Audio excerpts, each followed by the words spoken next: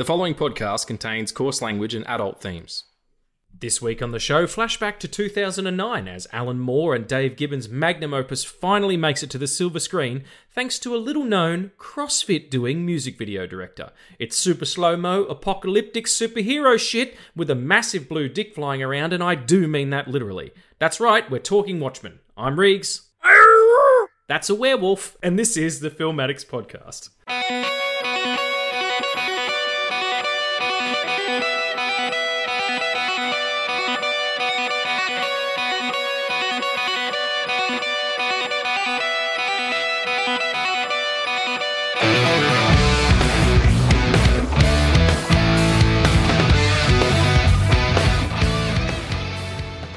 Hey folks, and welcome back to the Film Addicts podcast. I'm here with my good friend, the werewolf. What's going on, the werewolf? Just eating shit. Just eating shit? Fantastic. That's what I like to hear from my werewolves, my lycanthropy folk.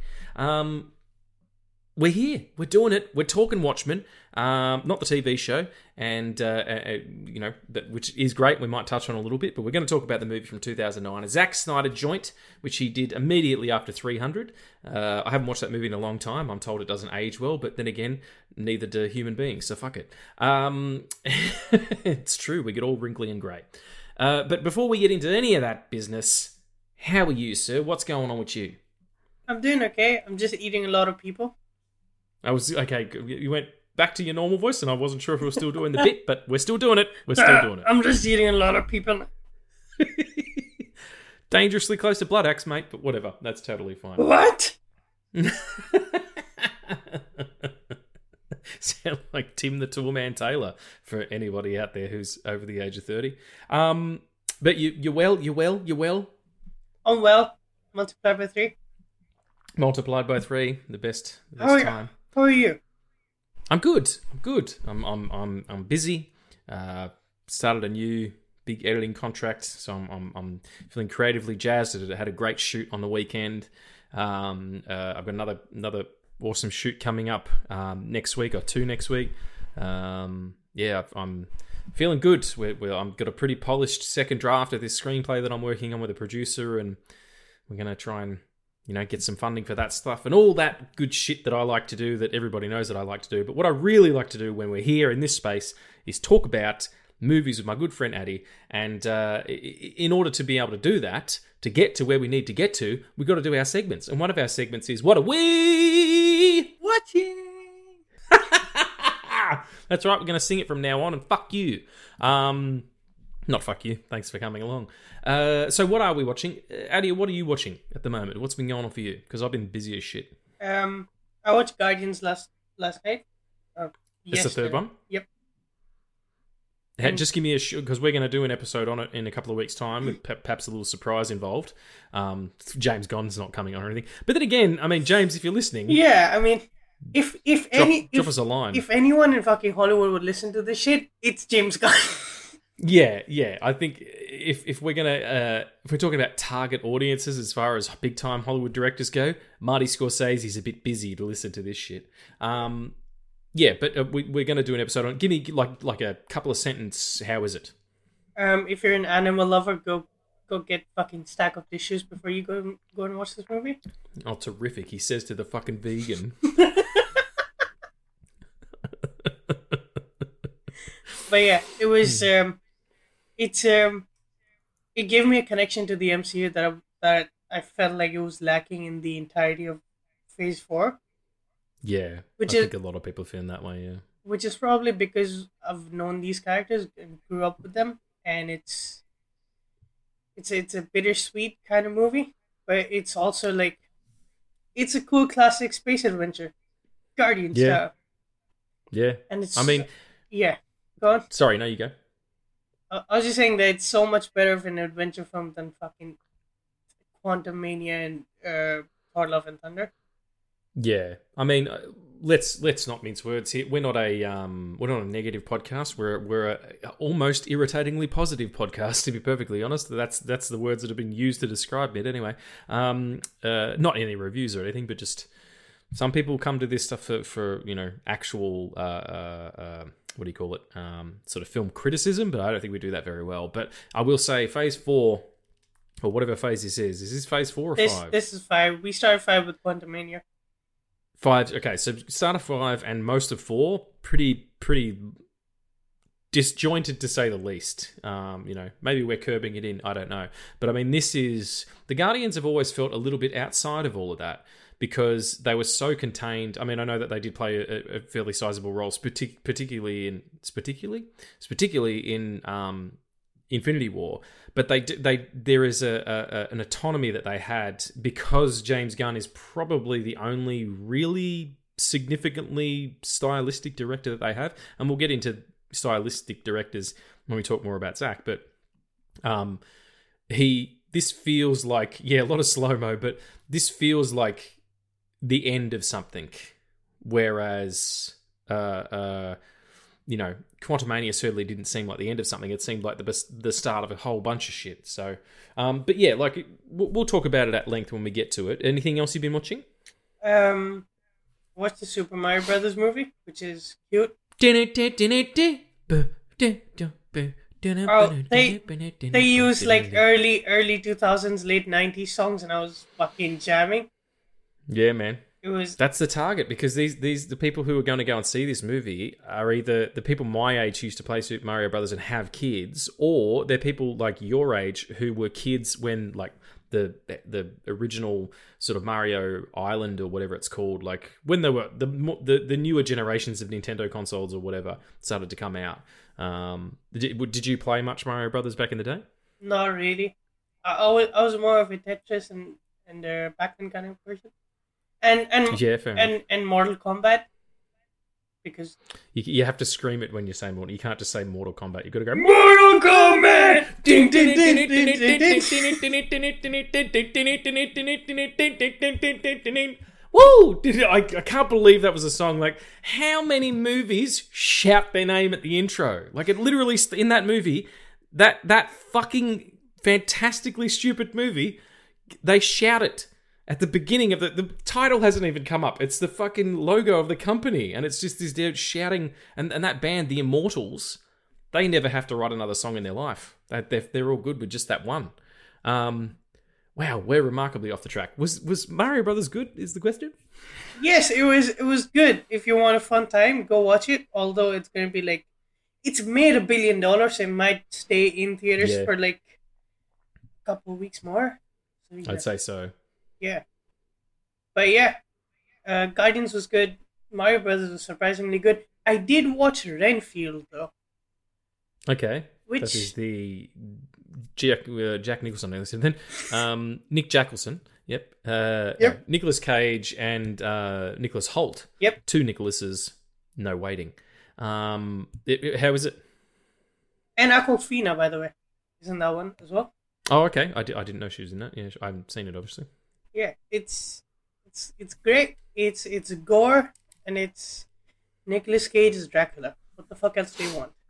Yeah, I mean, a lot of people have been waiting for that shit. And the dude is, wow, he's just a spectacular oddity, isn't he?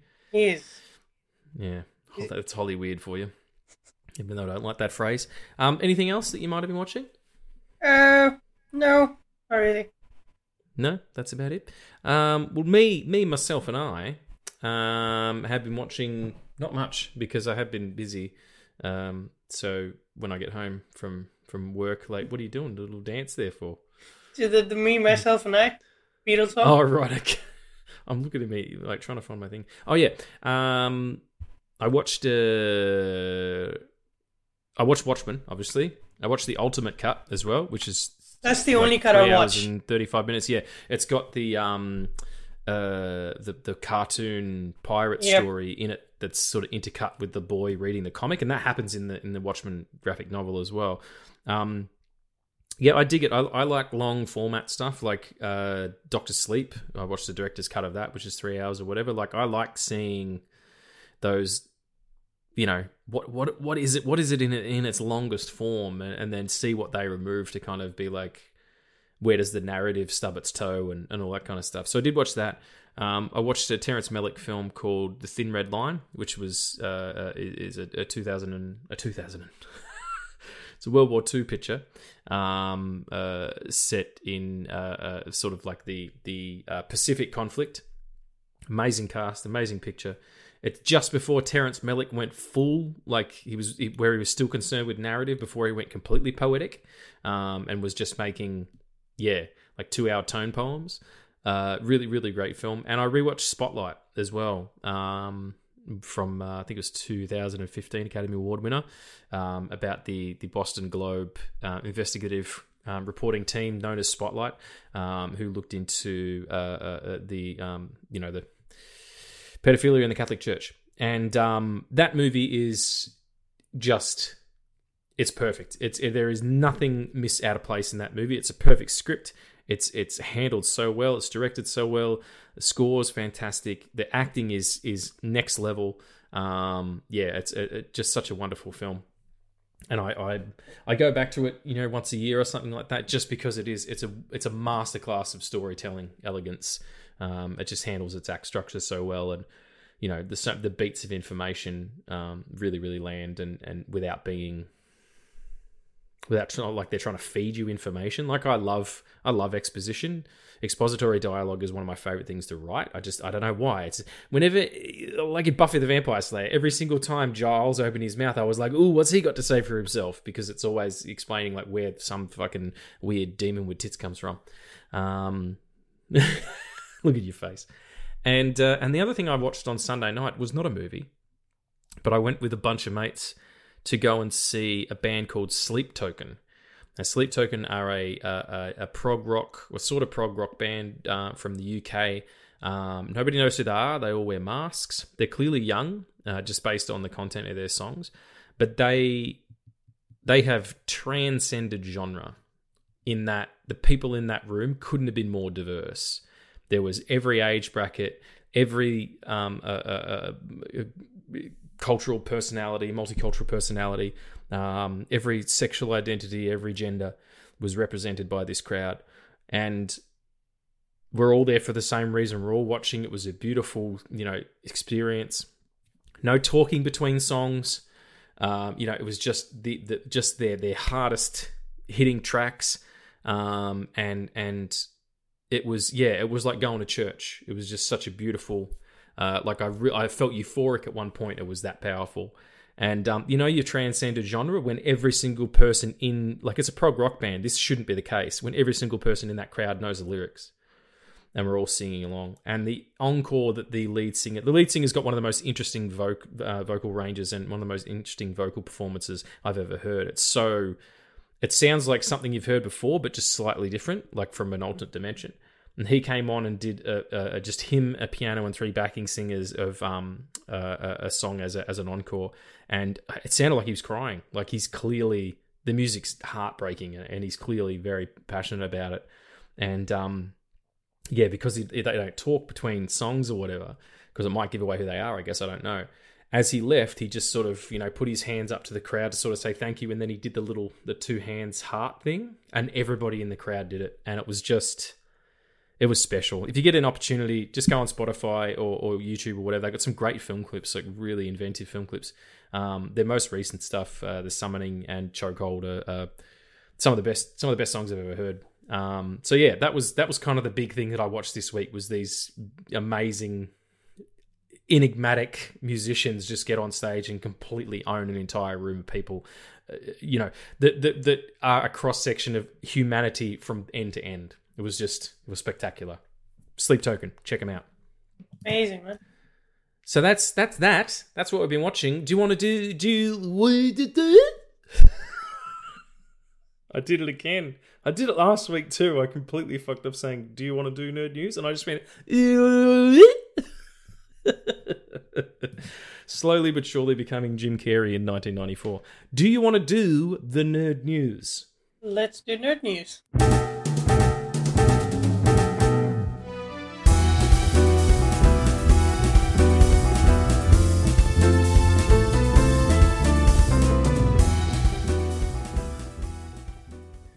Sydney Sweeney's a babe. Yeah. Sorry, it's just she is. She's a total babe. I just went on to my Instagram to pull up stories of the things that I've saved to talk about. and Sydney Sweeney came up, and she is just such a babe. Yeah. I mean, everybody in that show is.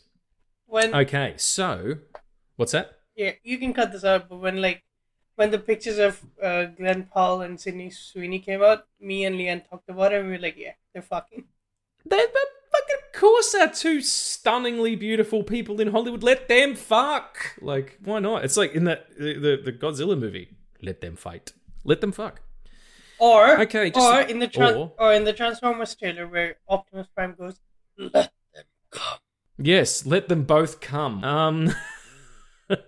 I might leave that in. I don't know. This is season 2. So fuck it. This is season 2. Fuck it. If you're here, you're here. You know what I mean? Like, you know what the score is at this point. We can only get further. And we promised it would be dirtier. We absolutely promised that. So, but what's not dirty is nerd news. I mean, there might be a dirty story. I don't know. Firstly, apparently the Fantastic Four cast will be announced next week, and rumored to be in the offing are Adam Driver, Antonio Banderas, and Jodie Comer in as yet unnamed roles. I would say you're looking at Reed Richards, Sue Storm, and Victor Von Doom there. What do you reckon?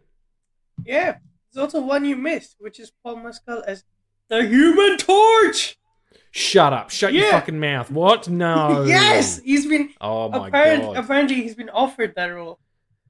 Someone said something the other day. It was a... who's the young woman who was the blonde-haired dragon person in Game of Thrones? Oh, shit. Emilia Clarke? Emilia Clarke, yes. I think someone said that was the possibility of it being, like, instead of being Benjamin Grimm, it would be, you know, a female name and Grimm, and they were going to do it that, and someone lost their fucking mind about it. I can't remember who we were talking to. It was in some chat that we were in, and we were talking to someone. Was it that, or was it that the thing might be the girl from what's that? It's Ashton Kutcher's. Oh, Mila Kunis. Yes, that's right. It wasn't Mila Kunis. I got confused with another small, petite, attractive-looking woman.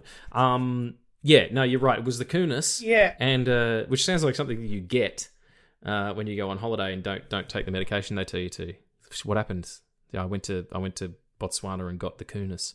Fantastic. Yeah, I mean, like I don't give a shit. Like whatever. Like try new things. But I think, you know, if you're looking at that casting there, Driver and Banderas and Comer, that's sort of what you think. Antonio Banderas as Victor Von Doom. You can fucking take my money. That guy's a pimp. Next. Top Gun Maverick director Joseph, I can't pronounce his last name. No, Kosinski. Kosinski. Ski. Yep. Okay. He is directing a Formula One picture with Brad Pitt in it, which will have him doing, like, Brad Pitt doing real Formula One race car driving, and Tom Cruise has already offered to do some stunt driving for them if they need him. Because, of course, you know, the uninsurable Of Tom course, Cruise. Brad Pitt and Tom Cruise look the same way. No, I don't think they're doing that. I think they're just like, you know, Tom Cruise wants to get behind the wheel, and that's a good way to do it, I guess. But I'm down for whatever that guy did. He put together a magnificent picture. Top Gun Maverick, one of the best blockbusters in recent memory. So I'll check out whatever.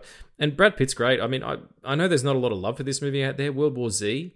There's kind of like a societal obligation to hate that movie, and I don't really know why. Like, I watched it the other night, and it's a perfectly serviceable zombie picture. Yeah. In fact, it's kind of interesting in that it looks at the global, because normally those kind of things, like you look at The Walking Dead or Dawn of the Dead or any of those things, you know, the Last of Us, they're localized, they're contained in a certain area. This is a global thing. Like, he ends up in Israel and Southeast Asia and South Korea rather. And then back to the States and all that stuff. Like, I think, and then there's a big thing at the end where he, like, drinks a Pepsi before fucking whatever happens, and people are like, that is hideous product placement, but whatever. I mean, Jesus Christ, there's in the Transformers movies, there's literal Mountain Dew fucking dispenser machines turning into robots. Like that's what happens. That's how people make money in order to make movies. So maybe don't worry about it. Speaking about movies that would have made money, Clint Eastwood was originally meant to play the older Bruce Wayne in the now cancelled Batman Beyond film, and I wish they hadn't reported that. I want to slide into that dimension with Jerry O'Connell. You kidding me? Batman Beyond is one of those things where it's amazing as it is, but if it's translated to film, it would be something that has never been done before. Because it has so much that it will automatically be one of the best, if done right, one of the best things. And Clint Eastwood as Bruce Wayne in that would have been insane. There was always talk about that when he was in his sort of, 50s or late 50s, early 60s or whatever. So, a better part of 20 or 30 years ago now that he would be the perfect Batman if they ever did a proper, full-on translation of The Dark Knight Returns, the Frank Miller book. That was always the promise. But it just would have been interesting. And, you do that like it's a Blade Runner 2049, but with Batman. That's exactly what I was going to say. Yeah, that's how you do it. Not the original Blade Runner, because that's a little bit too gritty, but 49 is just that, the tech is up a little bit. It's a bit more neon. The architecture is kind of similar. That would have been absolutely baller. But hey, there's an alternate dimension there where we can go and peep that as alternate versions of ourselves, where I'm Indian and you're Australian. Sure. Just bodies. We do a body swap. We do a Freaky Friday and just see what happens. Next one. Very excited about this. This is really great. Congratulations to Jim Lee, who has been promoted to President, Publisher, and Chief Creative Officer at DC Comics. Well done, Jim. Congratulations. You're a class act. Your contributions to the art form, and the business of comic books, nothing short of spectacular for nearly 40 years. So to be in that position now, especially with the move forward in media, with James Gunn's new plans and everything, it can only be good. It can only be good things. He's such a genuine human being, such a lovely, gentle soul on this planet, and such a beautiful talent. Good on you, mate. I'm proud of you, Jim. You've come a long way. I remember back in the day, X-Men issue 1. And then all that weird shit that you did, Gen 6, Gen 13, and what was the other one? Divine Right, where it was like this dude named Faraday, and it was all mystical and shit, and that very, very strange run you did with Frank Miller on Batman and Robin, or the All-Star Batman and Robin, where Batman was kind of like a fucking incel. It was weird and terrible, but God, you drew the shit out of it, so bless your heart. There was two more things finally here. One is really, really quickly, the newest Flash trailer came out, and they're giving away the farm as they typically do. But what were you going to say? Oh no, I didn't know which Flash you were talking about. The Flash. Yeah. Savior of the universe. See, it's happening. Like the Flash, like the last season's coming out as well, but it's on air, so they do trailers every week, so I didn't know which one you're talking about. Yeah, right, okay. Well, I only bring it up because there's a still that Warner Brothers Australia posted on the Instagram account. I don't follow them. It just popped up because I it's algorithmically it works. Everybody looks like they're wearing plasticine, but that's not the point. The point is there's two Flashes in it, right? At least two Flashes, both played by Ezra Miller. One of them, and I didn't notice this until I saw a still of it, is wearing a re-outfitted version of the Batman costume from Michael Keaton's Batman Returns, but it's got painted Flash. Yeah, it's it's the cowl with the ears cut off, and it's got over the bat. It's got the symbol of I just thought that was going to be a marketing piece that they did that, but it's the actual thing because it's got the grills where his abs should be, as opposed to the sculpted thing. He's got a vent or whatever the hell is going on there. He's got He's got one of those things that you put salad in and then you just pull the string and it turns and then the salad gets dry. One of those things. Salad spinner or whatever. I just thought it was weird. And a little bit of a... I don't know how on board I am with that. I don't know. But apparently this is truly the best superhero movie ever. Believe the hype. That was at the Real Soups on Twitter said that. Yeah, I don't know. We'll see. No judgment either way. But I think we need to talk about, just real quickly, and then we'll get into the bulk of the episode, Dune Part 2. Thank fuck. The trailer. That's why I left it to the end. Oh, so I thought you forgot, man. Of course not. What am I, a fucking savage? No, it's suitably sandy, and just, I mean, come on, it's going to be outrageous. It's the film that will give Denis Villeneuve his Dune trilogy, and I'm so hyped. It'll what? Sorry, it'll give him his what? It will give him his Dune trilogy. It's supposed to be a trilogy.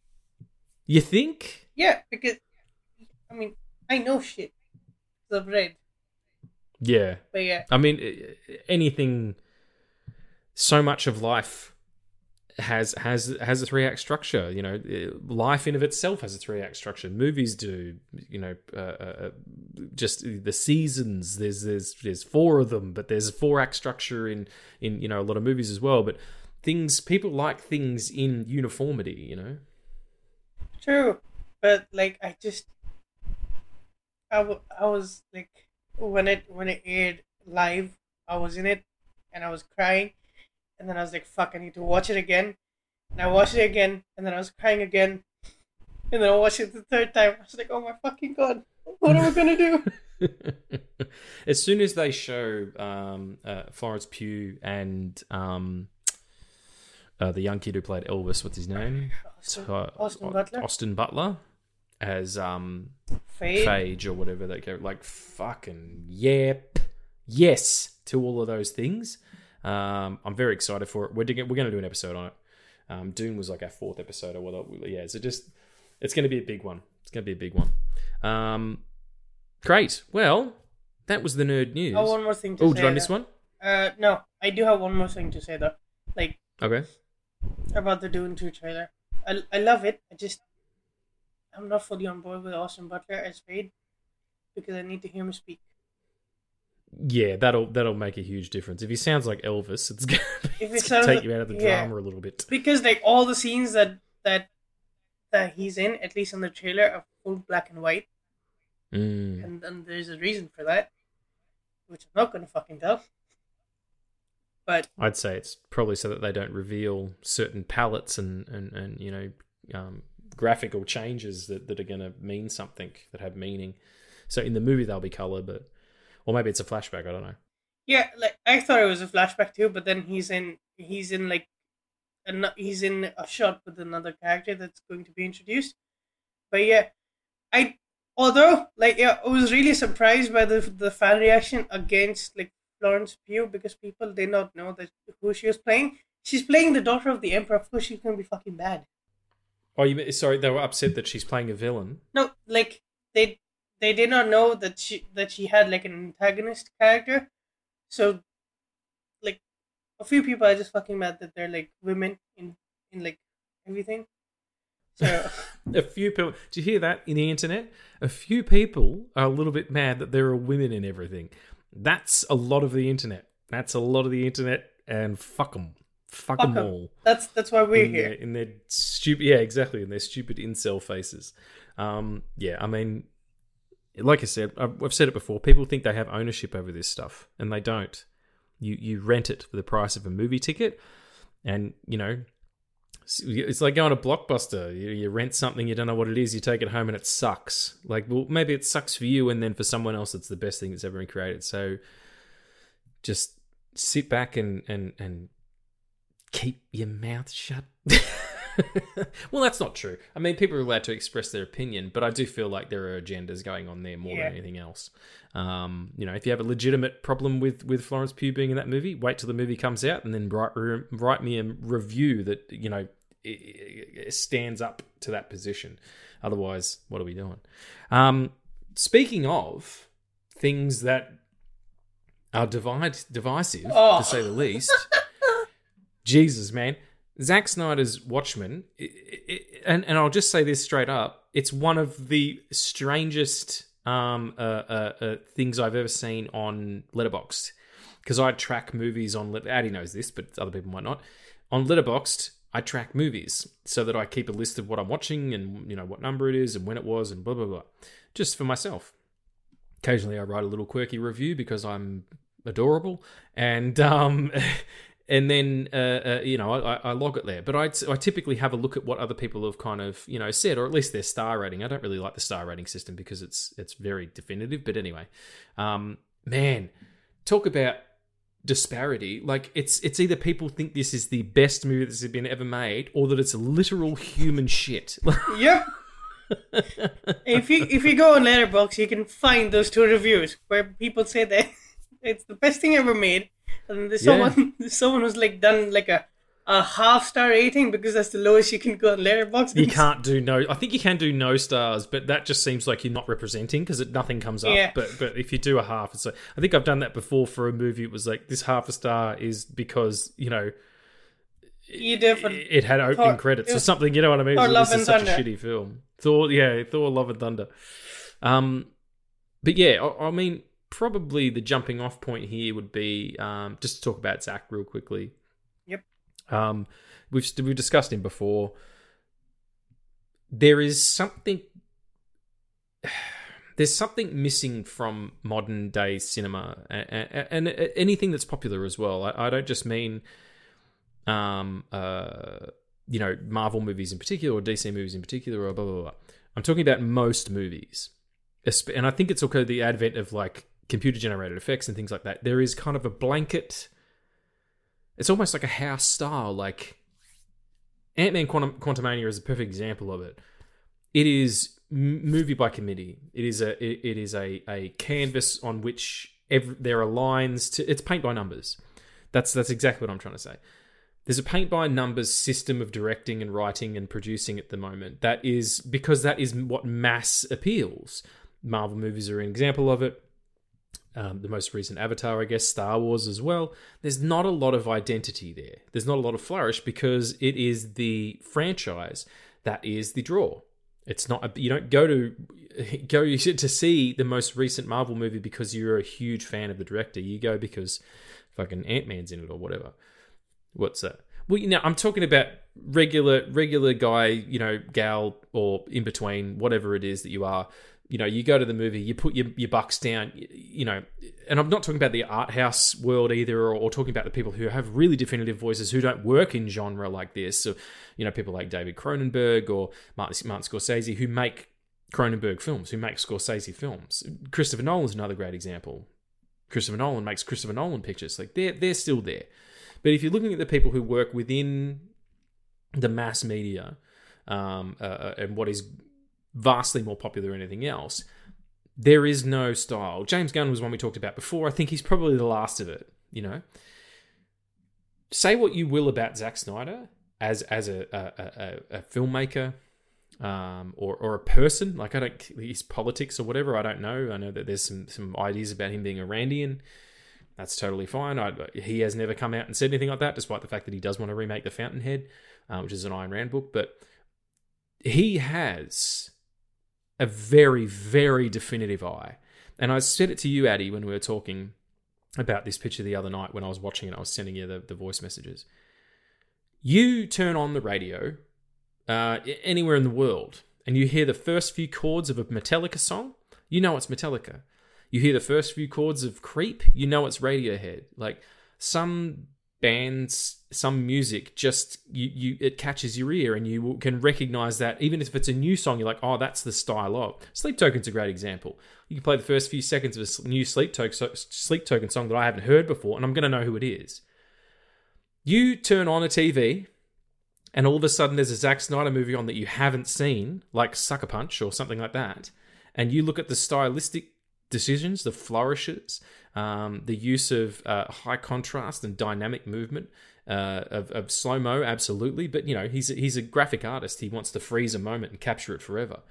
You 100% understand that this is a Zack Snyder picture. That is what I appreciate about the man. I don't always agree with his decisions as a storyteller, but fuck, man, like what a what an end-to-end talent. Like, he shoots most of his own stuff. He didn't start making feature-length motion pictures till he was 35, and before that he'd made dozens upon dozens of music videos and commercials. Like, he trained himself. He cut his teeth, as an operator, as a DP, and he really, really gives a shit. You don't spend 3 months like drafting the script in storyboards. Like, that's what he does every single time, and he says it's really hard, it's really difficult, and he doesn't recommend people do it, but that's how he breaks it down visually for himself and for his teams. You don't do that if you don't give a shit. And I applaud him for that level of dedication and for that love of the art form. So yeah, I just wanted to say that up front about Zack, because I know it's really trendy to hate him now. He's kind of the new Michael Bay. It's like, oh, fucking Zack Snyder, and because of the divisiveness around the DCU.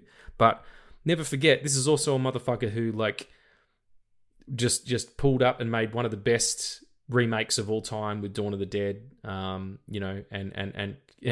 managed to get Watchmen to the big screen, and we'll talk about how difficult that was, but he managed to pull it off because 300 was so successful. So anyway, that's my Zack rant. Did you want to fill in anything there?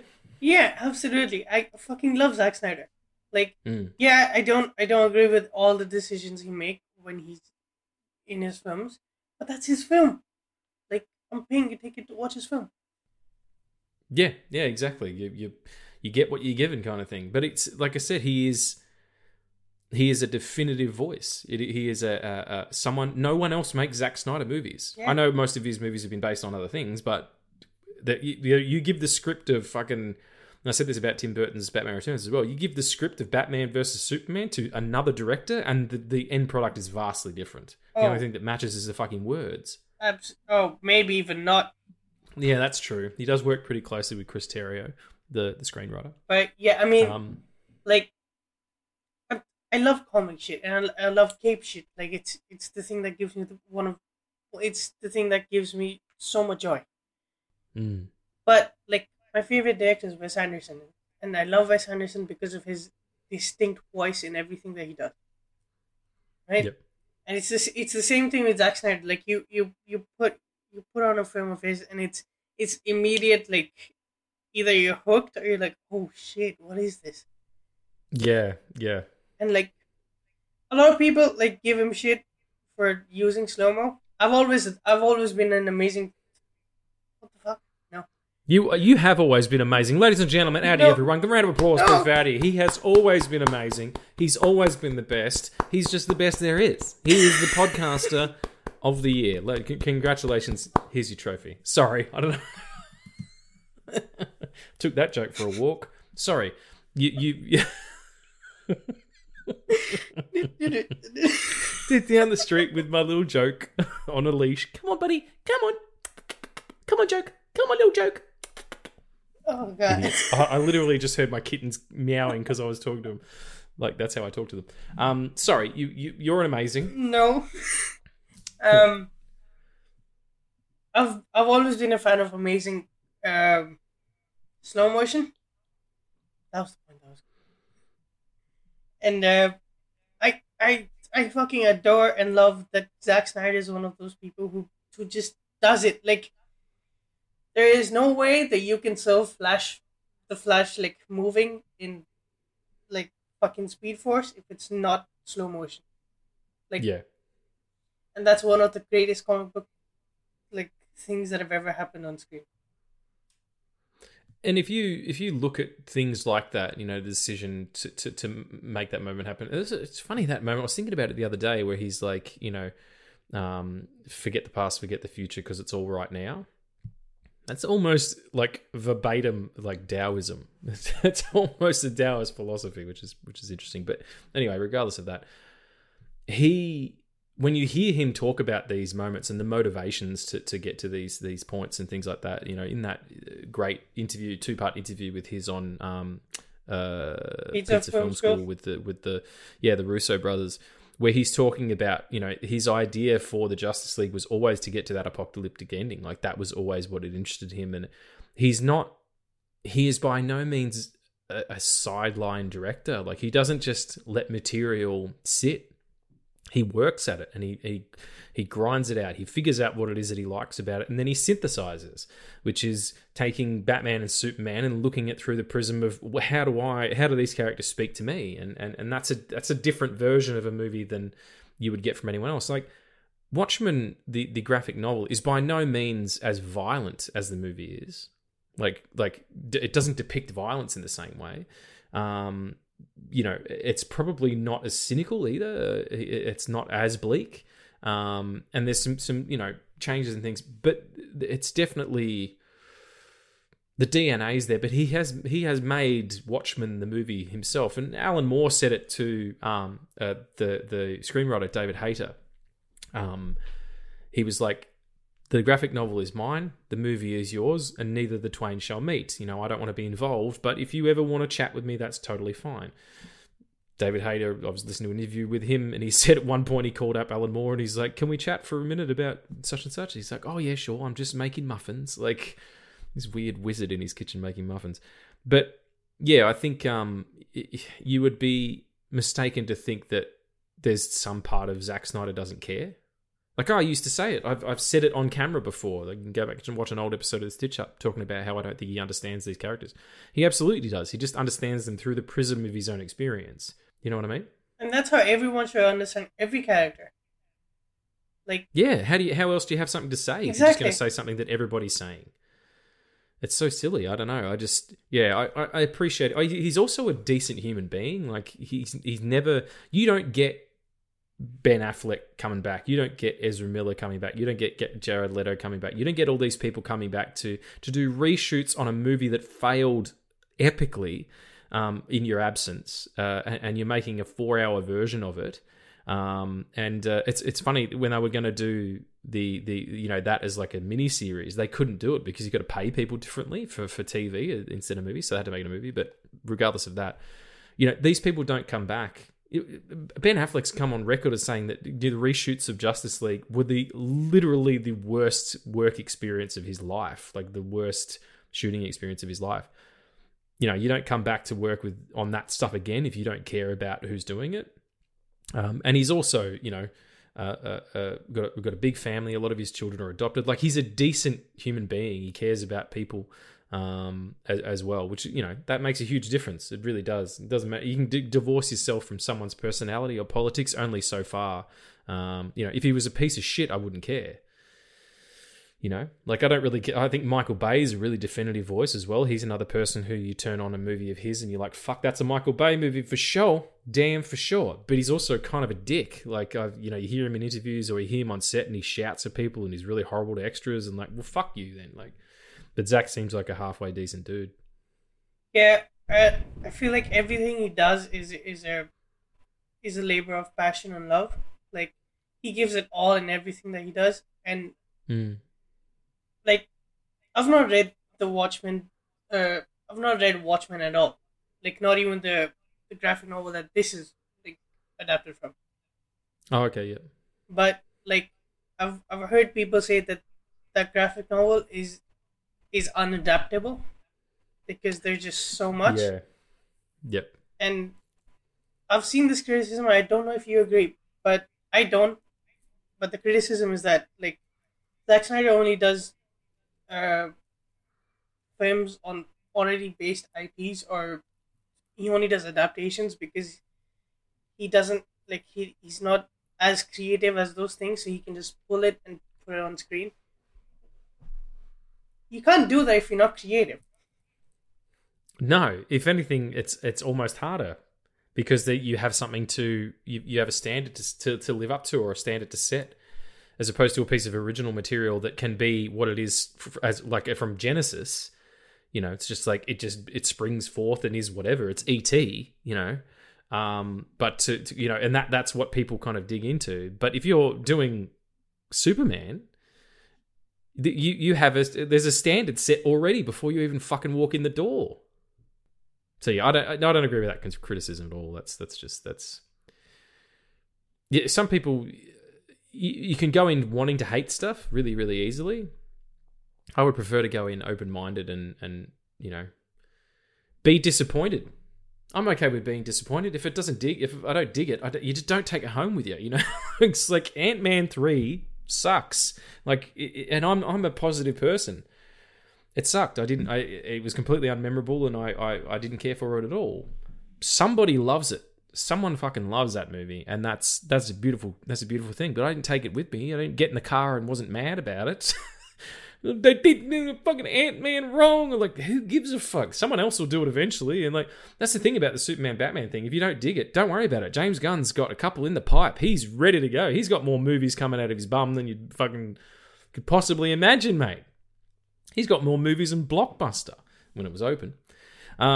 But yeah, let's talk about that really quickly. The graphic novel. It is an amazing graphic novel. It's so dense and so intelligently written. And Alan Moore is one of the greatest writers, not comic book writers. He's one of the greatest writers of all time. The Watchmen and parts of his Swamp Thing run, I think, are still on like the top 10 best novels ever written. List of, whenever they make those lists. Definitely Watchmen, at least. His run on Swamp Thing is one of the only things I go back to with any frequency. Just some of the most intelligent, provocative, and thought-provoking work that's ever been done in the medium. And Watchmen was that, absolutely. He actually originally wanted to do the same sort of story, but using a bunch of characters that were bought by DC when they absorbed the Charlton Comics line. So the Owl would have been Blue Beetle. Rorschach would have been the Question. And DC said, no, we want to, bring those characters into our world and play with them. We don't want you fucking them up, basically. So he created his own characters. And to the betterment of the story, honestly. But yeah, it was a 12-issue series, the last issue of which was months late, which drove fans absolutely bananas. And working with Dave Gibson, who's one of the premier godfathers of modern comic art. He's up there with Alex Ross, absolutely. Neil Adams, Steve Ditko. People who changed the medium, who changed the way that we saw things. His panel work is some of the most cinematic shit you'll ever see. And you talk about it being unfilmable. The TV series intentionally diverted, like they had the HBO had, or Warner Brothers had the property of Watchmen, and said to Damon Lindelof, we want to adapt Watchmen. And he goes, well, I'm not fucking doing it. Like, there's no way unless you let me do something else. And he basically did a sequel to the book, not a sequel to the movie, because it involves something huge in the movie that's cut out at the end. It's basically a ruse that they're going to use Dr. Manhattan as this sort of world-ending threat to not only cleave the population, a la Thanos, but also get people back in line. Get people to believe in fear again. Basically, that's what Adrian Voigt's idea is. In the comic, he opens a dimensional portal, and a giant squid monster comes down that is also telepathic and makes people go insane and all that stuff. They did that very, very well in the TV show, but neglected to do that in the movie for whatever reason. Maybe the huge squid thing was a hard sell. I don't know. But in terms of it not being filmable, Terry Gilliam was attached at one point, the director, who's one of the Monty Python guys, directed Brazil and Brothers Grimm. Most recently, the man who killed Don Quixote. Wonderful director. He called it unfilmable, and moved on from the project at one point. And then when David Hayter was on it, David Hayter, who also wrote the X-Men, the 2000 picture, and I believe its sequel. He's still a writer-director now. He's got a TV show on Netflix called Warrior Nun. He was an actor too. He was in Guyver, that movie I sent you the other day. Fucking dope shit. So cool. Did you? Yeah, it's awesome, isn't it? It's so shitty. It's so B-movie, but the fucking prosthetic work is outstanding. Amazing. Yeah, especially the Guyver suit. Like, just, it shouldn't have been that good. There was no reason for it to be that good. But it's just this dude in a fucking biomechanical armor kicking the shit out of werewolf dudes in the jungle, in the bush. So good. But yeah, he was a writer on that. He became, quite bankable because of the success of X-Men, and they said to him, hey, what do you want to do? And he goes, look, Watchmen. I've always wanted to do Watchmen. That's my shit. That's my shizzle. I can adapt it. I think I can do it. Let me do it, basically. And he signed his contract to produce a screenplay for The Watchmen on September the 10th, 2001. Wow. Yeah. So a day before 9/11, he signed a contract to write a movie in which, at the very end, New York gets decimated. And it was part of the reason why that doesn't exist in its current form, because when the screenplay was written, they didn't think that was appropriate. Fair enough. That's, making those decisions in that time must have been very difficult. But the next sort of cycle of that, it's always been Hader who was on there. I believe Damon Lindelof maybe had something to do with it, in the beginning, because he would have been doing Lost at the time. And Zach would have come on later and work on the screenplay. But Paul Greengrass, director of the second, third, and fifth Bourne movies, so Bourne Supremacy, Bourne Ultimatum, and Jason Bourne, would come on, and his movie was really interesting, like totally different. It was going to start with the comedian sort of like handsome hair flowing back, domino mask on, flying through the air kind of thing, and then the camera would tilt down and you realize he's not flying, he's falling. So he's being thrown out of a window, which is the beginning of that picture. And also he referenced a photograph of a marginal indigent, a homeless person, whose face was caked in mud, and he couldn't see the human presence underneath, and that's what he wanted for Rorschach. He didn't want it to look like a mask. He wanted it to be this thing. So real interesting sort of stylistic changes. And then they were like 3 months from shooting, and the executive who was in charge of the project was fired at Warner Brothers, and they pulled it. And then it wouldn't get picked up until later when Zach was at Warner Brothers after 300, and they were talking about what he wanted to do next, and he found out they were doing Watchmen and said that. So he even talked about Watchmen doing the press tour with Frank Miller for 300, and Frank was like, I can't believe you did this. How the fuck are you going to do Watchmen? And he's like, don't worry about it. So yeah, storied history, absolutely. And I can't figure out why people, like, even if you're a Watchmen purist, which I'm not, like, it's not that important to me the way that it is some people. Even if you are a Watchmen purist, I don't know what your problem with this movie is. I wouldn't know because I have no previous, but this is one of the most interesting and I would say invested I've ever been in a superhero movie, because I almost don't even want to call that, because it's so anti superhero movie, especially in the era that we live now. Yeah. Like, these are not amazing people. These are people who have done fucked up shit and are fucked up people. Yeah. And you would never get away with any of this stuff anymore.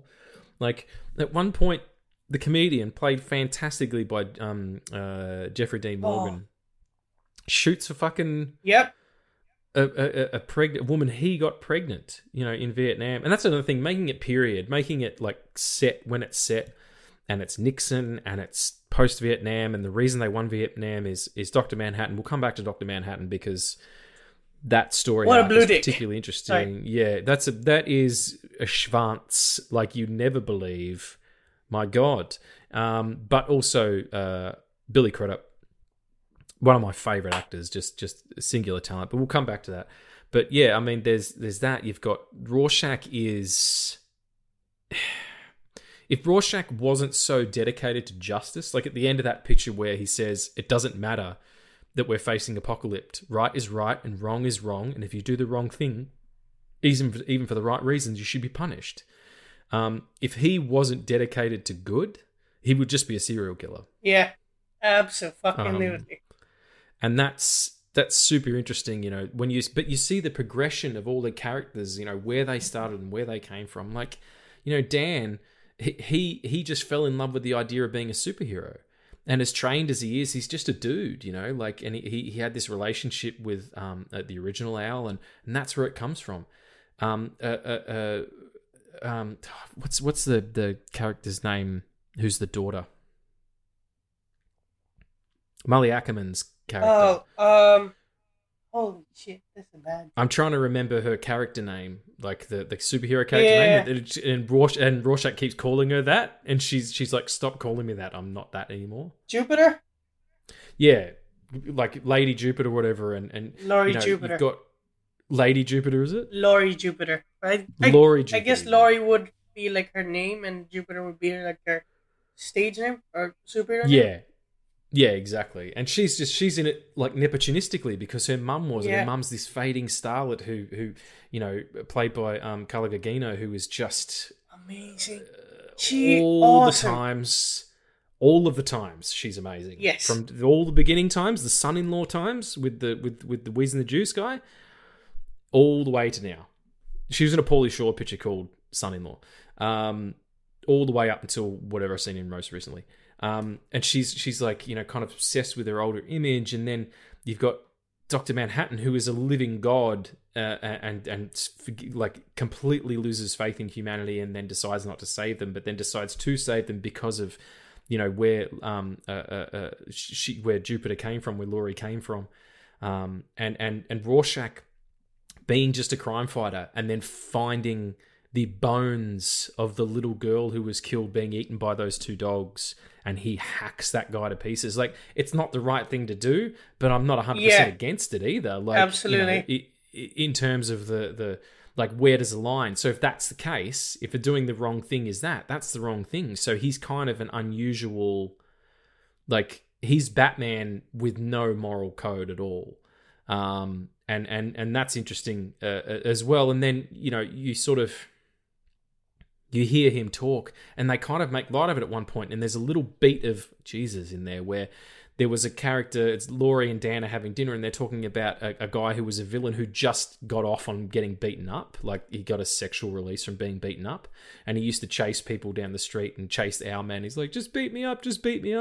And Laurie says, whatever happened to him? And he goes, well, he tried that shit with Rorschach and he dropped him down an elevator shaft.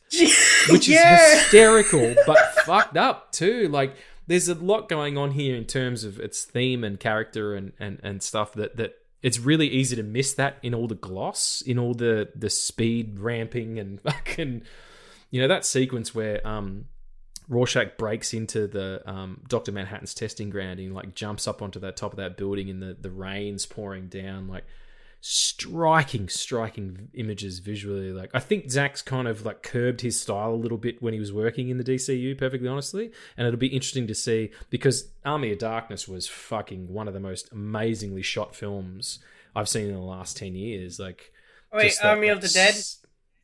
Army of the Dead, sorry, not Army of Darkness. Yeah, like, what? That's Evil Dead, no? Yeah, super shallow focus with those really short lenses with the wide open aperture, and he operated. It was just on his shoulder the whole time, like, just amazing. It'll be interesting to see. Let's get some Watchmen and some of that and put it into Rebel Moon.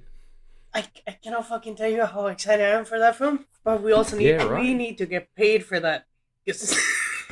I know, we have done more promotional shit for Rebel Moon, and we don't know anything about anything. We've never seen anything about it. We don't know what's going on. There's not even a trailer for the shits yet. Like, there's some pretty intense work that's we've been doing for you, Zach. So give me a ring. You can be on the podcast too. I reckon he would come on if he wasn't busy. Yeah. But yeah, so getting back to Watchmen. Regardless of Zach's sort of hands on it. There's some great performances. Like, cinematography is amazing too. There's a lot of really interesting moral ideas going on there. Like, the thing that I particularly liked that I caught this time was the reason that they've changed it to, instead of a giant squid monster and all the little squid monsters and the telepathic control and stuff, instead of having that, they've got Dr. Manhattan be the nuclear threat. And half of the reason I think in this movie that that's the case is because Adrian is jealous of him. Because Adrian is he was Ozymandias or Ozymandias or however you pronounce it, the smartest man alive. And if it wasn't for Dr. Manhattan, that would be true. But it's not true because Dr. Manhattan exists. it's almost a Lex Luthor Superman situation. Half of the reason that Lex Luthor has a problem with Superman is because he could never be that powerful and that good. And that's really interesting. And his whole thing is, how can you be that powerful and then be that good? Yeah, exactly. Like I would be corrupted, but why wouldn't you be corrupted? Oh, you would be. Of course you would be, Yeah. And Dr. Manhattan is an interesting character, particularly in the movie, because of the way that he perceives time. Like fourth dimensional logic always trips me out. Like I love it. It's really, really interesting, the different ways that you can think about it and stuff like that. And it does go back to a Taoist theory of like time stretching on ahead and time stretching on before you. So no matter where you are in life, you're always in the middle because the time behind you and the time in front of you are infinite. And I like that as a concept. But being able to, like in the conversations that she has with him, that Laurie has with Dr. Manhattan, where he's like, you're about to tell me this, and then I'm going to react this way. And she's like, and then he does react. She goes, well, if you knew you were going to react like that, why are you reacting like that? And he's like, I don't have any control over what happens. Yeah. I'm in this moment now. This is the moment we're in. Imagine being untethered from time.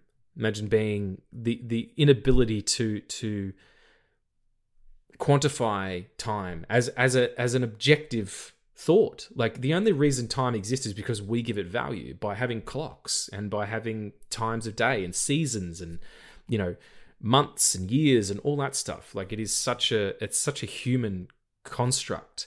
But time in of itself is infinite. There is, even after everything's just nothing, time will continue. And it's only verbalized using those letters. It doesn't exist as a universal concept. It just is. So imagine having to deal with that on a daily basis. Of course you would be alienated. Of course you would be, other. The Billy Crudup's performance as Dr. Manhattan is fantastic. Like the gentleman who played him in the TV series, whose name I do know, but I always butcher trying to say it.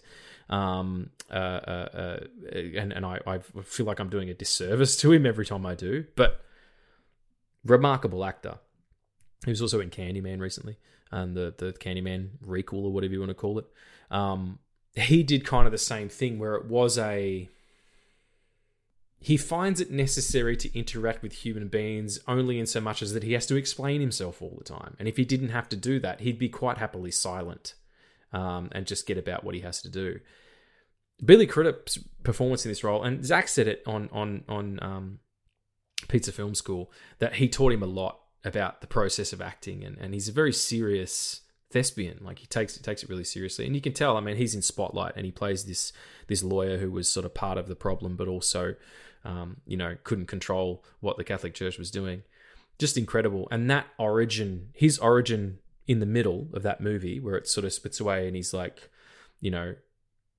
on such and such a date, a human circulatory system is seen in the cafeteria, and on this certain date, a muscular structure screams and then flashes to light, and that is, and of course that's what would happen. Of course that's what would happen if a being of infinite power and unlimited energy was discovered on planet Earth. He would 100% get conscripted by the US military to win conflicts.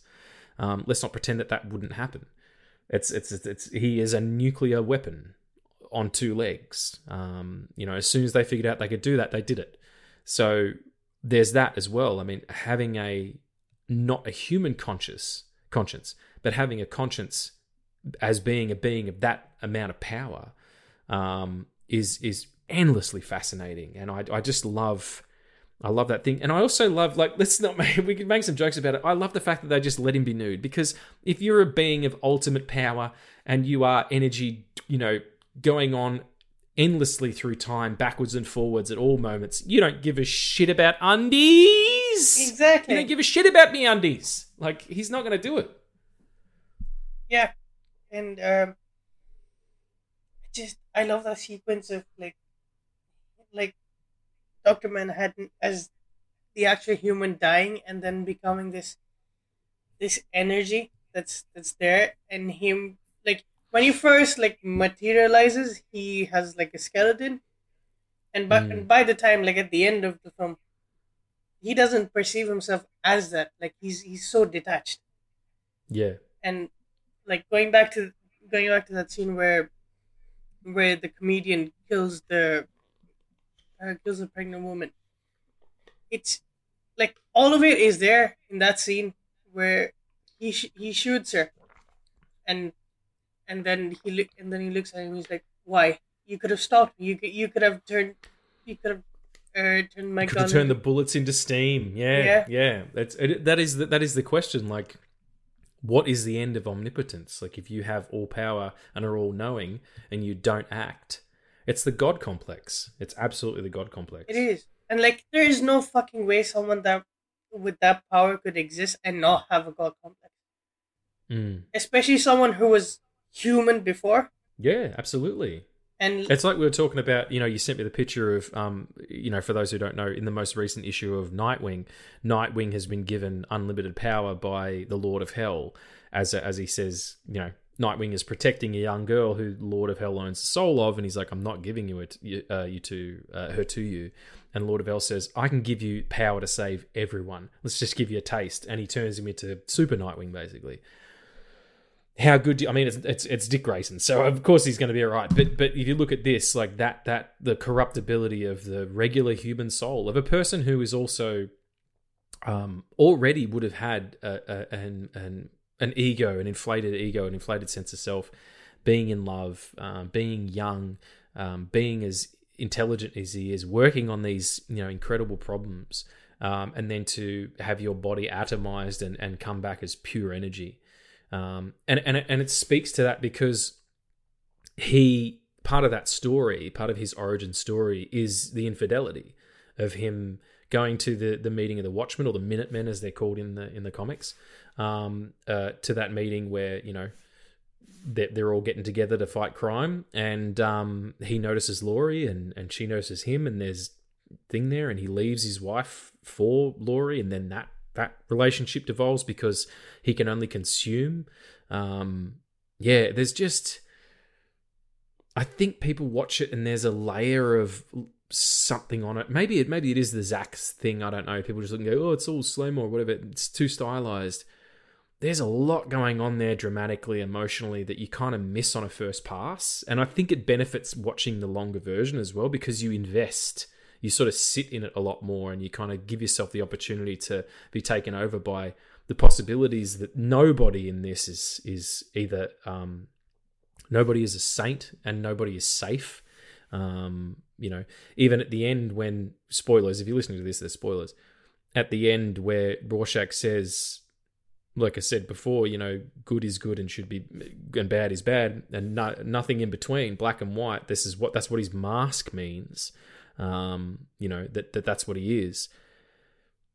He has to, like, they know that Adrian's right. They know that in order to avoid nuclear war, they have to do this. They have to let this thing go off, and Dr. Manhattan has to be the scapegoat. And so Dr. Manhattan kills Rorschach, and the blood becomes a Rorschach on the snow, like shit like that, man. Like, I know a lot of that's from the graphic novel because he snatches moments from it, like where the comedian goes out the window and the smiley face with the blood splatter, whatever it's with the badge thing, gets the blood on it. Like, that's another thing as well. Like, fucking give it up for the CG work in this movie. Shit, like, that holds up.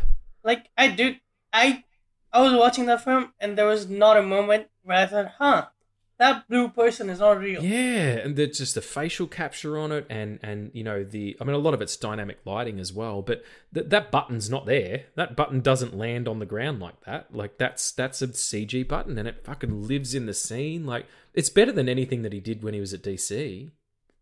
But that's probably, he had more time, I think, probably with Watchmen. Like, I love Rorschach, and I've never seen him, like, I think he might be in the show. I've not seen the show. No, it's his visage or his image has been hijacked by the alt-right, and they're using it as, those masks to do bad things. because they've misread his story. They've misread his idea of justice and right and wrong, because he talks about in his diary that eventually gets published. At the end of the picture, he talks about the filth and the whores and the this and the that and whatever. It's just, he's not a good character. He's not a good person, even in the least. Comes from a terrible, tragic background. But yeah, his ideals get hijacked by a bunch of people who misread it all, I think. So, sorry, you were saying you do like him. You're not sure if he's in the thing, yeah? Yeah, the tragedy, the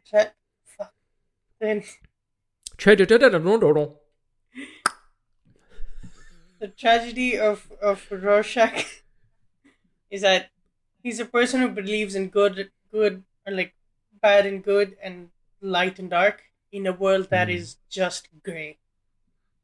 Yeah, murky grey, like politically, socially, spiritually as well. There's a weird like vein of people, like gods being irrelevant because of these people who are here. It's the same argument they make in the Marvel Cinematic Universe, is like, what place does religiosity have here when there's a guy who can fly down from the sky with a hammer in his hand, that kind of thing.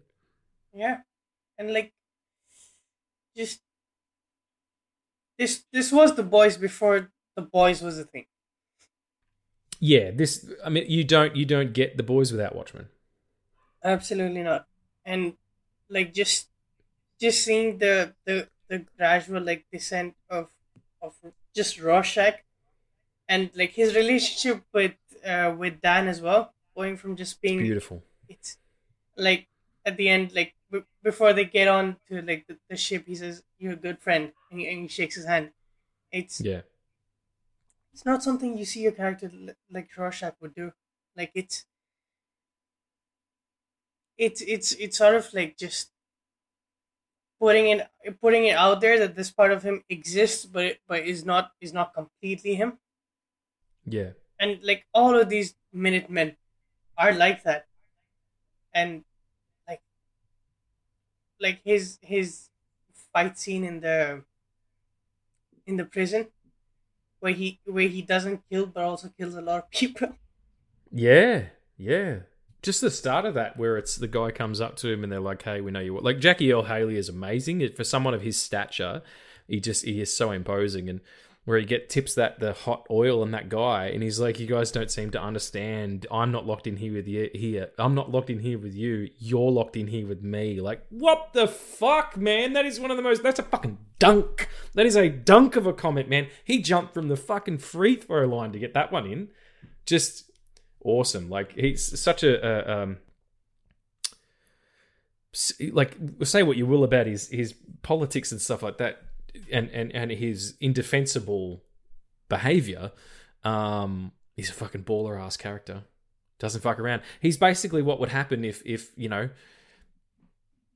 Damian Wayne didn't have Batman to kind of curb him into like, you need to do the right thing. It's just like Talia goes, "Go out and fight crime," and he starts cutting homies' heads off and shit. Like, yeah, that is just so true. Yeah, it's outrageous. There's a universe where that's true, and there's an arc where Damian goes from Damian Wayne to Rorschach. Yeah, and in the future stories of Damian Wayne, like in the book Deceased, like capital D capital C East, that Tom Taylor wrote, where it's the anti-life equation has been transmitted, as a virus through technology, and people are turning into zombies and clawing their own faces off and shit like that. Damian Wayne and Jonathan Kent are sort of the new Batman and Superman, because Superman and Batman get infected, and they grow up through the course of this story. And like, Damian ends up in a fucking all white Batman costume and shit, and he's totally well adjusted, and he talks about his feelings, and he has a love affair, and his best friend's this, and he hugs people. Like, he's like, he's like me if I was Batman, you know what I mean? It's like, yeah, no, I understand my feelings, and I think you're important. Like, and let this go and punch evil in its face. Like, yeah, I don't know. It's just, it's interesting to see someone who is that. And the whole film in itself is kind of an oddity now as well, because this is stuff you just aren't going to see in genre anymore. And when I say genre, I mean the superhero genre, because that's what this is. Or it's science fiction at the very least. People get hurt, and people have moral ambiguity, and people are betrayed and then come back, and then there's different like ethnicities and different sexual proclivities, and there's all these, like you said, all these grey areas. I mean, let's give it up. Dan and Laurie straight up fuck. They fuck hard to Hallelujah. To Hallelujah by what's his name? Leonard Cohen. Still think the Jeff Buckley version's better, but that's just me. Come at me if you want.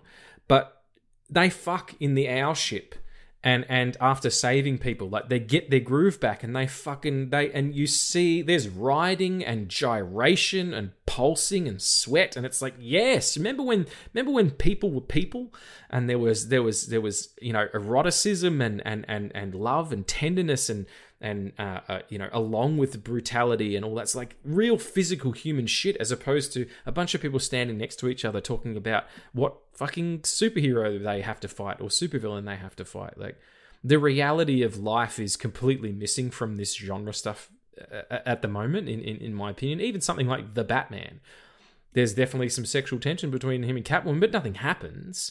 As opposed to Batman Returns, where they're fucking grinding on each other and she's grabbing his dick under camera and like licking his face. Like, I'm not saying that things need to be pornographic. Absolutely not. That's a whole different thing. But we need to stop avoiding human nature, because it's making things sterile. It's making things really easy to dismiss because we don't see ourselves in it anymore.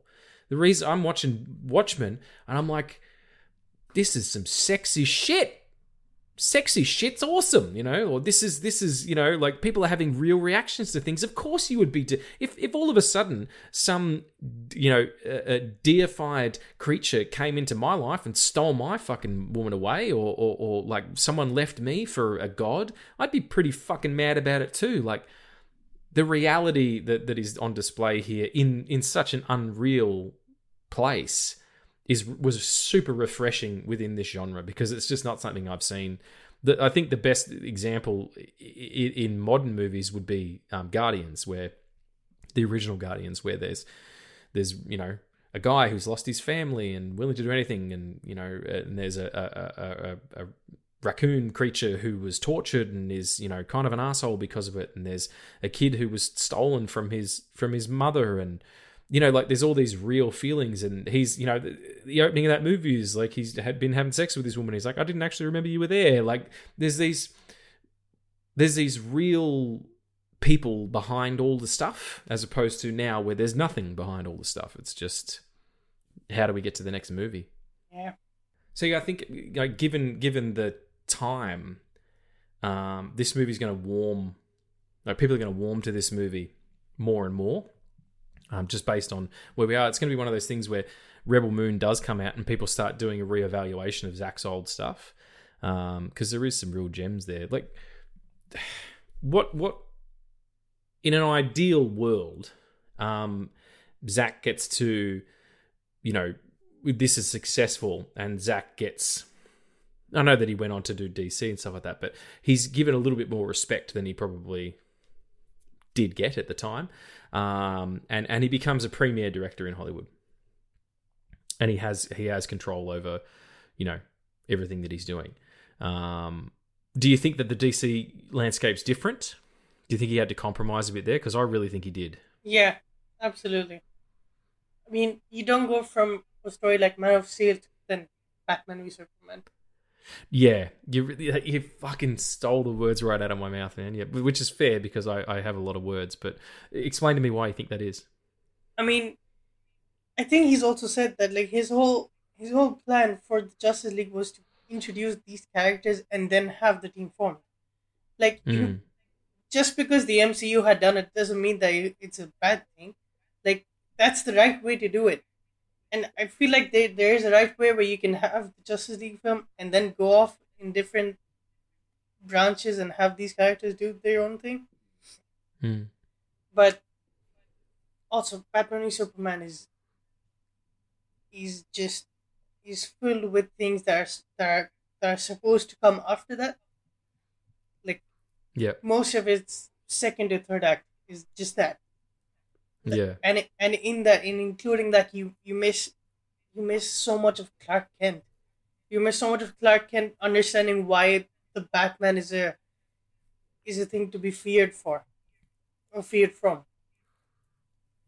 And I feel like if we had a bit more, just a bit more breathing room to, like, the ultimate cut of that isn't perfect, but it gives you so much more context than the 2 hour film. It's more interesting. Yeah, they make more interesting turns, and it gives the opportunity for Clark Kent to be Clark Kent and do some investigative reporting and all that stuff, because he is very neutered in that film. But even Man of Steel is that there's.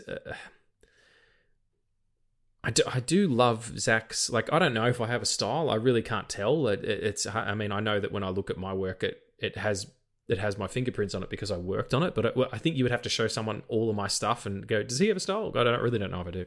But I love his close, like his intimate framework, and his handheld work is amazing. Like, to put that stuff in a Superman movie, like particularly the start, before he's in the costume. That's pretty ballsy, to be. But even that is compared to his normal style. Like, I do think that by the time you get to the middle of the second act of that movie, it's a DC movie and not a Zack Snyder movie. But that's totally fine. Like, it's a Superman movie. Like at some point, the whole DC thing is going to come along. Yeah. But I do like that he is given the opportunity now to be like, all right, what are you? You've done this, and you've been kind of given the short end of the stick here, and it's been blamed on you. All of these things that have happened, so much so that we have to revamp almost from scratch. And Netflix is like, hey, hey, Zach, you want to come and do a fucking zombie picture? That's my Netflix. I don't remember had a Netflix, but that's what he sounds like now. He sounds like, in my head, what my cat Clark sounds like, because he's the smallest and that's his voice. Anyway, do you want to come over and do that? And he's like, yeah, can I do it exactly how I want to do it and without any fucking oversight whatsoever? And they're like, yeah, sure, absolutely. And he's like, you know what, I'm going to stick around here for a while and do Rebel Moon, which was supposed to be his Star Wars picture. And I think now that whether that does well or doesn't do well, I don't know. It's hard to track these things, the Netflix algorithms and all that kind of shit. I just hope he continues to expand as an artist and try new things and have more of an individual voice by doing creator-owned projects. It's, we're talking about Jim Lee before. Homie started on X-Men, was one of the biggest artists in the world, went to creator-owned and built a whole comic book company, was one of the founders of Image Comics, and then founded Wildstorm, and then moved back to DC and worked on Batman and Superman, the Justice League. Like, maybe that's the place to go. Let Zach kind of grind it out for a little while on some of his own stuff and figure some shit out, and then bring him back. You want to do like a Justice League movie in 10 years' time when they've rebuilt this universe, and give him another shot. I'm not against it. Let's not even do a Justice League film. Let's do a Justice League Dark film. Yeah. Oh, give him Justice League Dark and have Constantine and Zatanna fuck and do wand shit on each other. Like, use wands, like make wands go up one another and be like, yes, this is the shit. I've got a wand in me. You've got a wand in you. This is the best time we've ever had. And it's a Zack Snyder picture, R-rated. Like, that's pretty cool to me. Yeah. Or let him do an Injustice movie. Injustice movie. Like they're doing Elseworlds shit. You know what? I'm actually not for that, because I feel like his whole vision was leading towards the Injustice storyline. Because even at the end of the Justice League film, we see a Dark Superman that they have to fight again.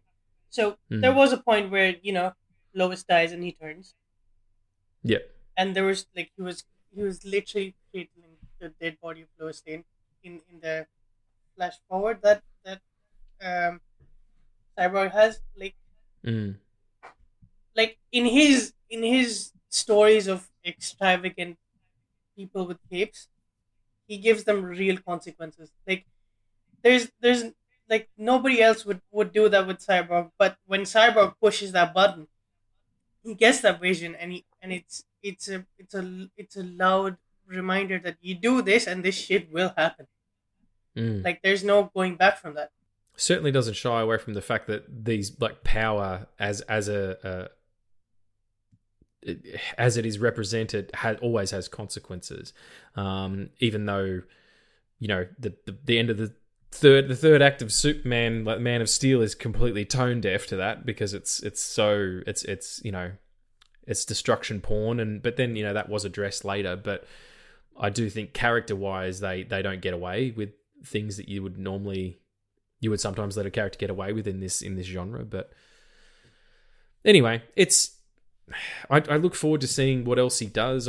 Watchmen was a great rewatch. I actually bought it on Apple TV in 4K, because it was the only way to watch the ultimate cut. I'm like, fuck it, I've got $14 for this. I can represent, in 4K no less. And it looked beautiful. It was a great transfer. Zack Snyder works well in 4K, because he's, there's some beautiful shit. I'm gonna go back and rewatch Army of the Dead. Actually, I really enjoyed that picture when I first watched it. There's a Stitch Up episode on it that I did with Hugo Ferrant on the Stitch Up YouTube page. If anyone wants to check that out, we had a good time chatting about it. But before we finish up talking about Watchmen, was there any final thoughts? Any pearls of wisdom you took away from it this time, or any recommendations that you might give to the folks out there? I would say if you really do like Zack Snyder, watch the Ultimate Cut. Yeah, give yourself an afternoon. Fuck it, If you listen to this, you've probably watched the Snyder cut of or Zack Snyder's Justice League. That's 4 hours, so just do yourself a favor. Yeah, and there are parts that can be cut out, but it's called the Ultimate Cut for a reason. Yeah. He actually likes the director's cut more. The ultimate cut was something that it was kind of forced on him, I think. And his director's cut, which is 240 something like that, is the one that he kind of prefers. But I couldn't find that anywhere. The DVD I've got is just the original theatrical. But yeah, I mean, in whatever form you see it, it's well worth your time. There's a lot going on there. Give it a chance. Don't write it off just because it's Zack Snyder. I will agree with most people to say that Sucker Punch isn't a great picture. It looks really good, but there's some unusual themes going on there that are probably not great. Not blaming anybody for that. It's just there's some stuff in there that's probably mishandled, if anything else, and it's just a bit dull. And obvious and stuff. It's him trying to make an anime, and it doesn't really work. But yeah, check out Dawn of the Dead. Fucking rules. His first picture is so great. Just such a stylistic departure from what we were seeing at that time. And I dig his DC work, particularly Man of Steel. But come on, bring on Rebel Moon. Come on, Blood Axe. Let's fucking get this thing going. I don't know when it comes out, but shit, I'm on the edge of my seats. Yeah, I think part 1 comes out sometime this year. I certainly hope so. I'll put it in my diary and get ready for it. So that's it, folks. We're talking about Watchmen. We hope you go back and check it out and enjoy it. And if not, that's okay too. And if you don't agree with us, that's okay too. So before we go, though, before we bounce from this beautiful conclave that we do once every now and again, talking about some cool shit, do we have any questions? We've got questions. How many? Got 5 questions. 5 questions. 5 questions. These Johnny's theme song.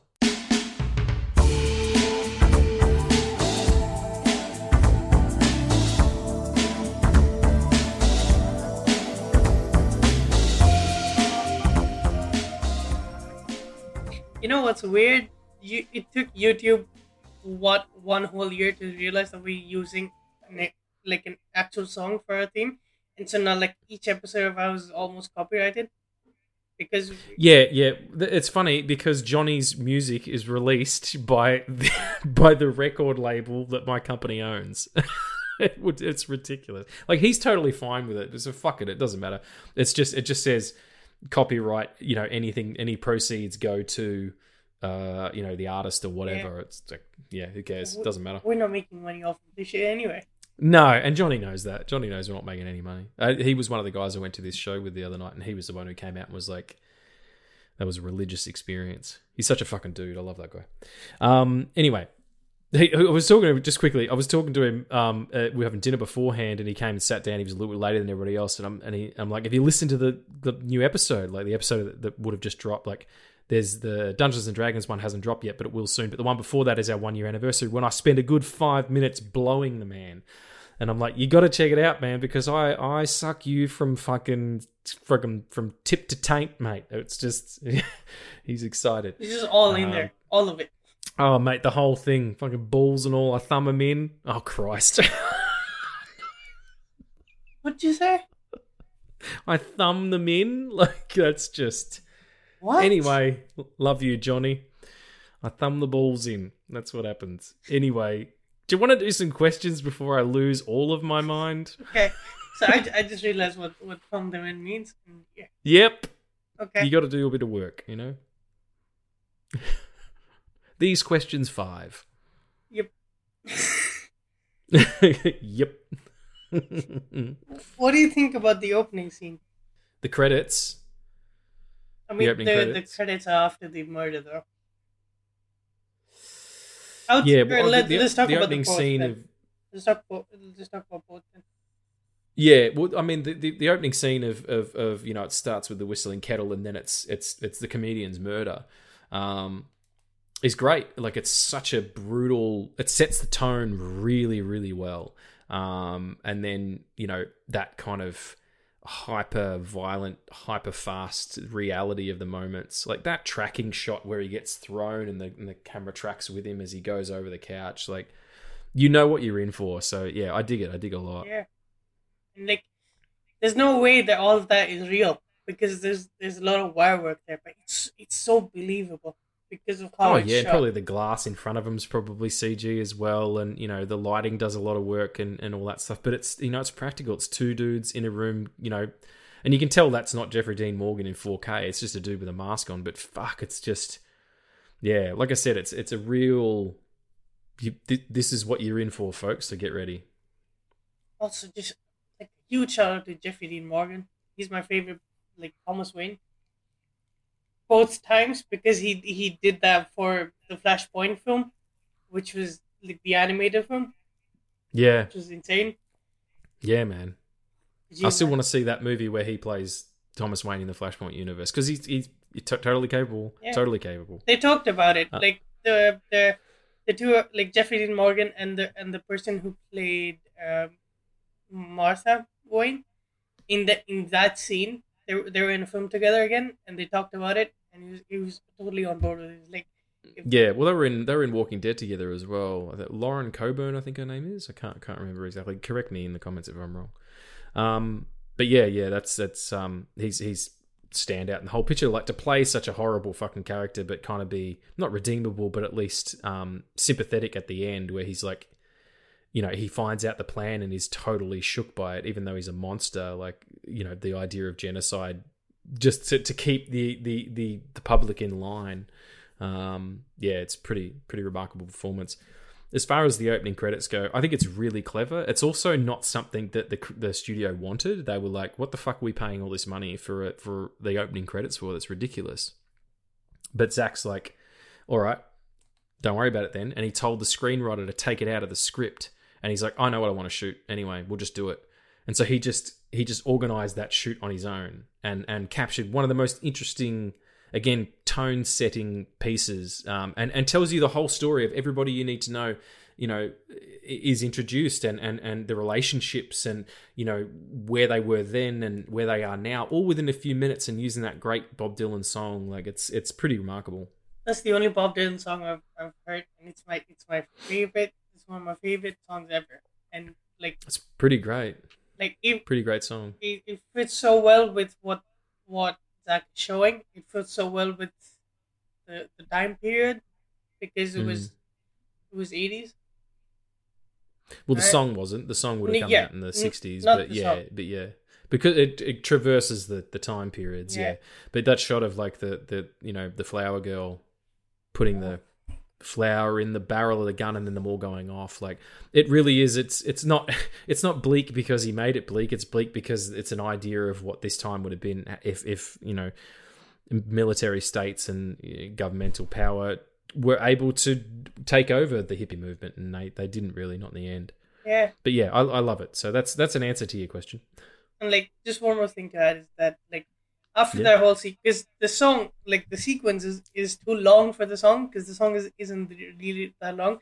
So they've doubled it up. Yeah, they doubled it up, and I love it. And No problem with that. and No problem with and that. right after the intro, we cut to the two night owls talking. Mm. It's such like a tone setter of like seeing the Minutemen then, and like them seeing like killed and taken away in like by hospitals, and like now it's just this one small group that they meet, just two people that like they meet annually. Yeah, that's it. Yeah, Yeah. The two last men standing kind of thing. Yeah, and like absolutely. I love that Dan never loses it except when he finds out that the original Night Owl died, or like the one before him died. Yeah. And like Rorschach of all people like stops him and says, "Not in front of the civilians." I was like, "Oh my god!" Yeah, where he crushes the glass in that guy's hand is fantastic. Yeah, such a good scene. Anyway, what's question number 2? Question number 2: do you think Zack Snyder would come back to comic book movies again? I don't know. We kind of just talked about it a little bit, about saying how maybe after he's done some leg stretching in his creator owned stuff, he could come back. I don't think he'll do it haphazardly. Yeah. Not after everything he went through. But maybe it'd be interesting to see. You know what? Let's give it a rest for a little while. Give it 10 years and then see what happens. Yeah, give it like 10, 15 years, and let's see if James Gunn is able to do something. Yeah. See what Gunn's got up his sleeve, and then maybe we'll go back to formula. Yeah. Question 3. Question 3: what version do you love of The Watchmen? So, as in, like, not What like, cut? yeah, what cut? Okay. So what cut? Not one version, as in the book or the movie or the TV series. Yeah, I mean, no, not that. Yeah, of the cuts, I like the ultimate cut because I'm a completist, which is really annoying sometimes because like I'll buy a graphic novel set of stuff that I haven't read yet, but I've got to have them all. Yeah. It's just ridiculous. Like I just bought Denny O'Neill's run on The Question. It's 2 volumes, and I just bought volume 1 because I'm like, what if I don't like it? And it's the first time I've actually been able to do that to myself, as opposed to like where I bought all of Grant Morrison's Batman run, and the last 2 volumes are incomprehensible. Like they are just absolutely bananas. It's all this Batman International shit and stuff, and diverts from the original sort of big action blockbuster thing. And it's then like they're well written, but I don't like it as much. It doesn't aesthetically please me, and the art's not as good either. It's a little rushed to my eyes. So yeah, but yeah, I do like the ultimate cut. I enjoy the story, the Curse of the Black Freighter or whatever it is. In the middle there, it's gives some interesting tonal shift as you're kind of going through the piece.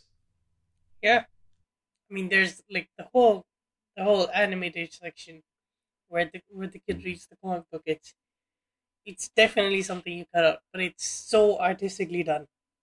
Yeah, and it was released when the movie came out. It was released as a separate thing. It was a separate DVD and whatever. They've just cut it in for a new release, and that's cool. They're making their money, but I enjoy the totality of things. If I'm going to watch a fucking Close Encounters movie, I'm going to watch the 2 hour and 18-minute version because that's the one that Steven Spielberg worked hard on as a director.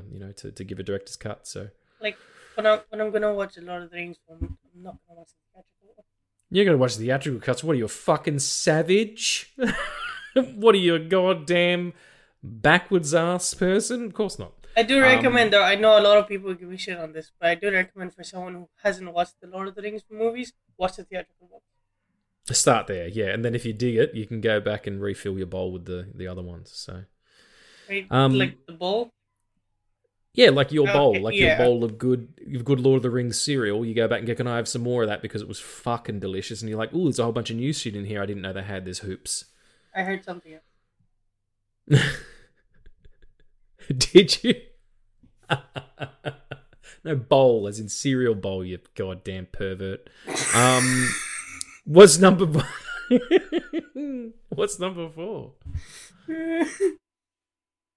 What top superheroes would you like to see get busy? Fucking in any universe. Superheroes to get busy. I don't know if it's a really like Bucky and Winter Soldier, probably, because I mean that's the same. It's that's the same person. Borderline the whole. It's the same person. What did I say? Yeah, I want to see him. I just want to see him jerk off. I just want to watch him jerk off. You said no, sorry, Cap and Bucky. Right. Just because they were leaning that way anyway. Absolutely Harley and Poison Ivy. Yeah, I mean, both of us for that. Yeah. And, let's get weird. Let's get weird with it. Let's just say that giant squid monster from Watchmen and Ego, the Living Planet. Because he's a fuckhound anyway. How about you?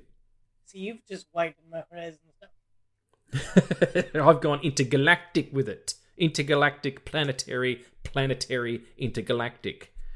Oh, just 2 words repeated in different orders. It's also lyrics to a Beastie Boys song. Oh, okay. Did not know that. Yeah, it's a good track. It's actually the song it's in the trailer for the Marvels. Oh. It's the Beastie Boys song, yeah. Intergalactic Planetary. Don't you ask me to smile. It's baller. Just for the weird part. Swamp Thing and Carnage. Oh my god, there's tendrils going everywhere and goo, and there's fucking trees going up people and moss and fucking all sorts of botany. Yeah, okay, cool. I'm into that. Yep. And I'm not going to elaborate. If anybody could hear some weird noises, then it was me like acting out all the stuff, like the fingering of whatever you want. Heavens above. How would you pitch an art house film with animals in it? How would I pitch an art house film with animals in it? Well, I mean, if it was an art house film, I would have it be completely silent, and it would be like, it'd kind of be like EO, the film that I saw earlier in the year, which is a film that's almost entirely from the perspective of a donkey that starts out in a circus and then ends up sadly where he ends up. I won't ruin the movie because it really is a remarkable picture, but it would be entirely silent from the animal's perspective, and it would probably be about a bear. About a bear? I think it'd be about a bear. Yeah, I think it'd be interesting to see a bear go from I mean, they've done movies like that before, but to see a bear go from being a baby cub to a full-grown Kodiak or something like that. I mean, that'd be pretty amazing. And it pictures as an art house thing. It would be, it would be verite. It would be, you just see what happens. So not documentary, like there is a narrative built in, but the footage is shot verite. So it's just capturing these beautiful creatures in their natural environment without any sort of influence or human interaction with them to kind of fuck them up. Yeah, that would be my pitch, and I would call it Bare Bones. Beat me to it. Swish. You beat me to it. Swish. Awesome. Was that it? That was it. That's it. That's it, folks. We're done for another day. We hope you enjoyed it and come back next week as well, whenever we're doing whatever the fuck we're doing. We've discovered at this point in time we have no idea what we're doing beforehand, and we figure it out like a few days in advance. And I like that. I love the spontaneity of that. It's what it's all about. So yeah, thank you so much for listening again. As I say all the time, please comment, like, subscribe, all that annoying stuff that people tell you to do. Rate and review wherever you get us. We greatly appreciate it. And yeah, we'll be back next week with whatever the hell it is. Addie, you're a champion. You're amazing. You're amazing. A true love affair. A true internet love affair. And we're gonna go and fuck on a giant owl goddamn spaceship thing now, and Swamp Thing and Carnage are involved as well. It's gonna be amazing. But no, I love you, buddy. Thank you so much for taking time out of your day to talk Watchmen with me and all this guff. Thank you for being here, man. Pleasure. We'll see you next time, folks. And remember, stay amazing and stay safe.